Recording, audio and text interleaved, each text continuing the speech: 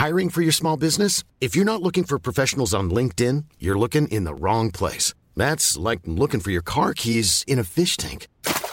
LinkedIn helps you hire professionals you can't find anywhere else, even those who aren't actively searching for a new job but might be open to the perfect role. In a given month, over 70% of LinkedIn users don't even visit other leading job sites. So start looking in the right place. With LinkedIn, you can hire professionals like a professional. Post your free job on linkedin.com/people today.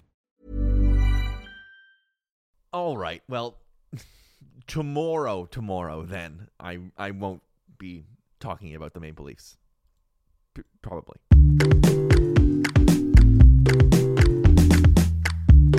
It's your Yahoo Sports Canada daily podcast for Thursday, November 21st. But first, sports. Good morning, Canada. Thank you for tuning in with me. Holy crap. The Toronto Maple Leafs fired Mike Babcock yesterday. I'll be talking with Justin Cuthbert about that in just one moment.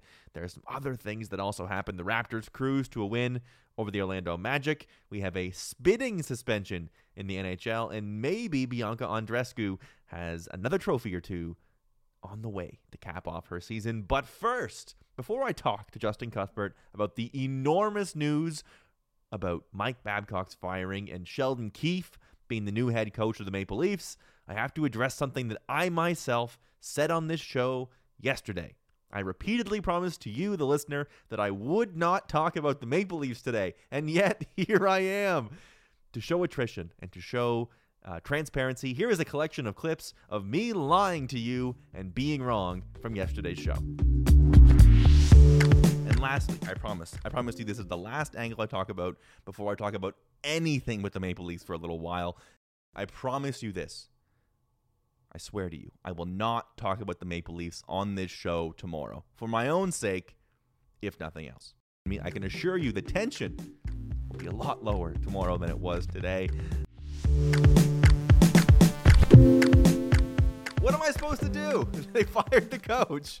I am left with no option. A bombshell piece of news to disrupt an otherwise quiet Wednesday afternoon in Arizona. Let's get right into it. Cuthbert, what did you think of the timing of the move, first and foremost, in the middle of a road trip while they are in Arizona? I think Pittsburgh was really sort of the rock bottom game, but it didn't happen that night. Maybe for reasons that have to do with the Hall of Fame induction and not wanting to be disruptive there.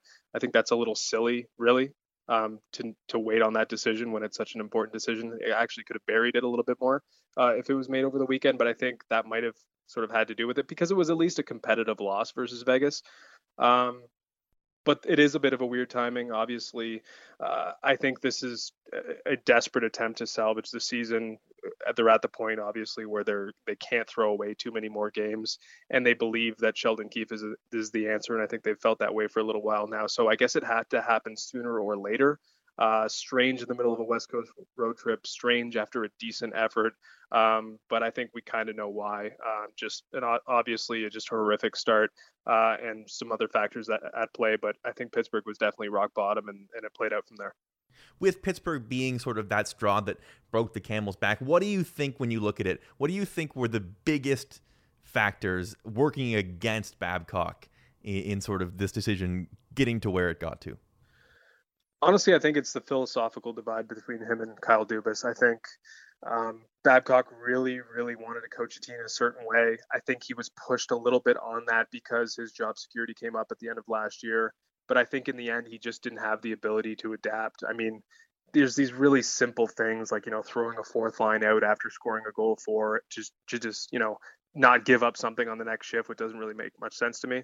The usage of the backups, Tyson Barrie, these are all really trivial matters. I think there were some deep-rooted problems here with Babcock not being able to implement his system with a team that is all about skill first, creativity, and speed. I mean, we've seen the best of Babcock when he had the very best players on the planet on his roster, where he could just play that puck possession game and dominate defensively because they had all these horses up front who just own the puck. I mean, that's not a reality in the NHL anymore. You're not going to have teams that can do that, and especially with the Maple Leafs who play, just don't play that heavy puck possession style where you force turnovers with physicality over just skill and speed and what have you. So I think really that's ultimately what happened. I'm not sure how much I believe that the players weren't playing for him. I think there might be some elements to that, but I think it's really just born out of frustration. This wasn't working. I think he knew that. I think the players knew that, and ultimately management came to that same decision. We switch our focus to Sheldon Keefe. A lot of talk, and he's been made out to be a Dubas guy. What exactly do you take that to mean, and what can we expect from him in terms of differences in play style or philosophy with the exact same roster that Mike Babcock was just running?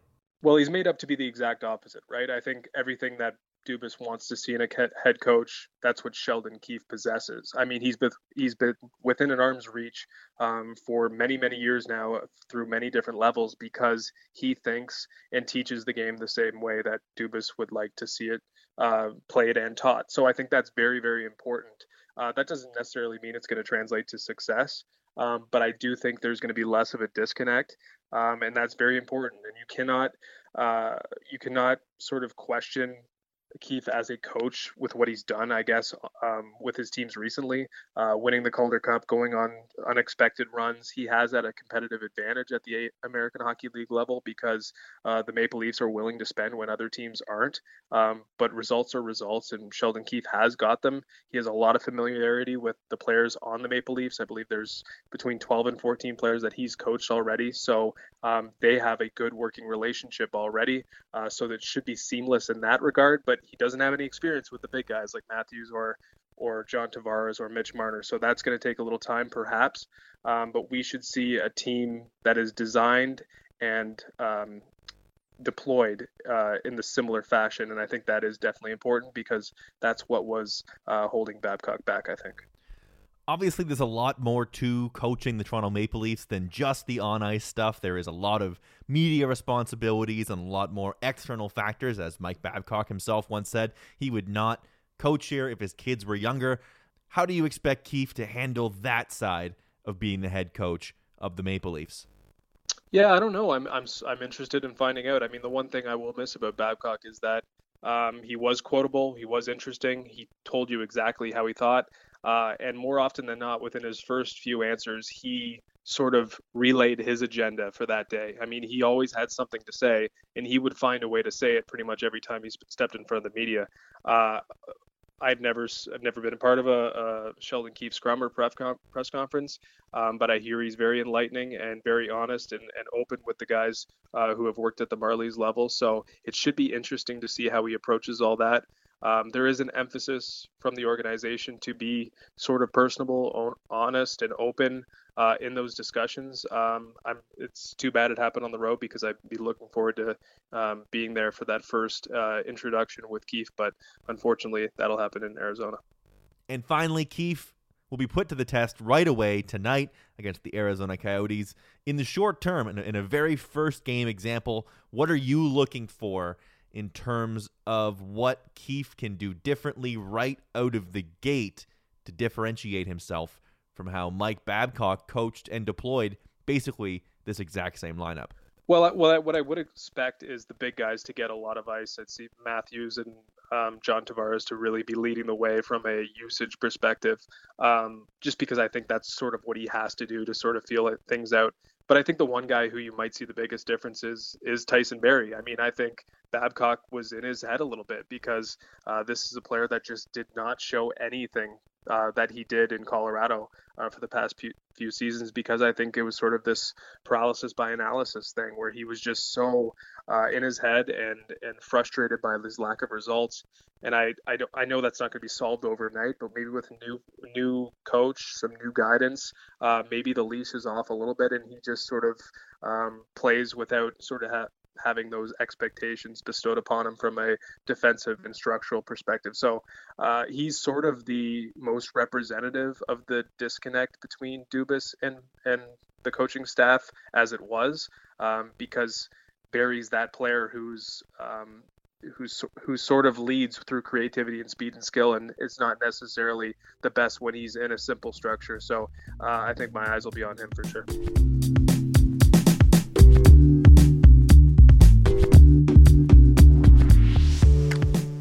Maple Leafs and Coyotes gets underway just after 9 p.m. tonight, the first game of the Sheldon Keefe era.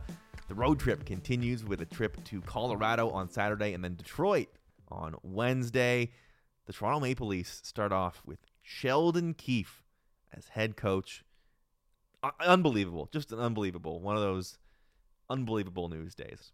Well, in tune with what I was really, honestly, very much planning on talking about today on this show, it really was my plan, I swear. The Toronto Raptors handled business last night at home against the Orlando Magic. 113-97, the win. The Raptors took a 10-point lead into the half and kept it up pretty much the whole way against a sub-500 Magic team, taking care of weaker opponents and leaving no doubt that is just what this Raptors team does, as has been the story in the last month or so. A variety of players stepped up in big moments in this one. Fred VanVleet led all Raptors scorers. He had 24. Terrence Davis looked incredible. Undrafted. How? 19 points off the bench. Pascal Siakam had 18, a little bit quiet there. Another solid Norm game. He had 15. Chris Boucher had 14. That is 5 Raptors in double figures, including 2 guys from the bench. The defense, 2 smothering. The offense, 2 effective. A recipe for a successful night for the Raptors in this one. Very little doubt left as to who currently stands as a better team. Another feel-good win for the Raptors' depth. They entered November, and I would say the biggest question mark for this team was the depth, and now on a nightly basis, it seems, we are seeing performances from at least one and really usually 2 or 3 different members of that bench Mob 2.0, pulling their weight when called upon. And now we are at a point, just a few weeks later, just a few weeks from all those questions, the starters, when they're having a down night, somebody on the bench is ready to go and provide. What a luxury. Davis, Boucher, and Rondae Hollis-Jefferson, who everybody loves, they were all plus 21 or plus 22 on the night. A huge contribution to pick up even the slightest bit of slack. And the good news gets better on the health front and the depth front. Nick Nurse hinted before the game that Serge Ibaka could be ready to go as early as this weekend. The Raptors in Atlanta on Saturday to take on the Hawks, having Ibaka back in the fold for that one. That alleviates some of the workload on Marc Gasol, who has been asked to do a lot early on. As well, it allows them to maybe build some interesting lineup combos. We've seen Chris Boucher really have some impact lately. Maybe he slides in. We see some interesting looks. Speaking of looks, I will miss seeing Serge's courtside fashion if he returns to the lineup. He's been killing it on the sidelines. Every day is Fashion Week when you're Serge Ibaka. Back to the NHL for just a second. Garnet Hathaway of the Washington Capitals suspended 3 games for spitting on an opponent. Thanks to the beauty of high-definition, slow-motion video, you can see him hawk a huge loogie right at Anaheim Ducks defenseman Eric Goodbranson. He threw the spit in response to a bit of a sucker punch and a tie-up, but really, you can't spit on people. Not complicated. You just can't do it. And finally, Bianca Andreescu, and I gotta tell you, before the Babcock thing, I had this whole section planned out. I was going to talk about how good Canada is doing in the Davis Cup. They won their group. They're looking great heading into the corners.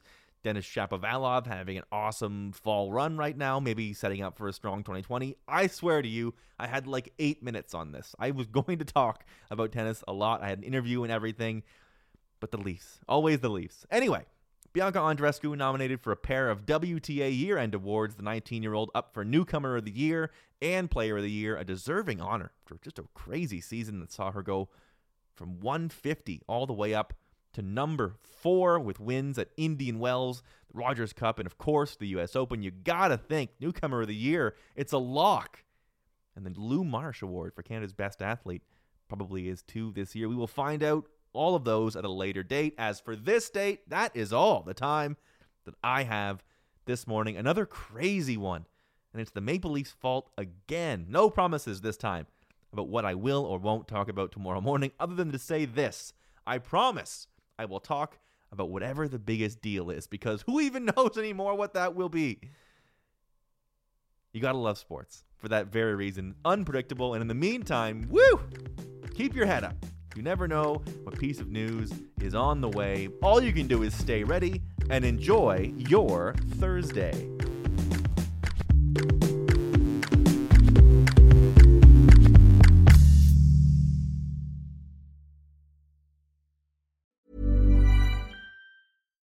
Hi, I'm Daniel, founder of Pretty Litter. Cats and cat owners deserve better than any old-fashioned litter. That's why I teamed up with scientists and veterinarians to create Pretty Litter. Its innovative crystal formula has superior odor control and weighs up to 80% less than clay litter. Pretty Litter even monitors health by changing colors to help detect early signs of potential illness. It's the world's smartest kitty litter. Go to prettylitter.com and use code ACAST for 20% off your first order and a free cat toy. Terms and conditions apply. See site for details.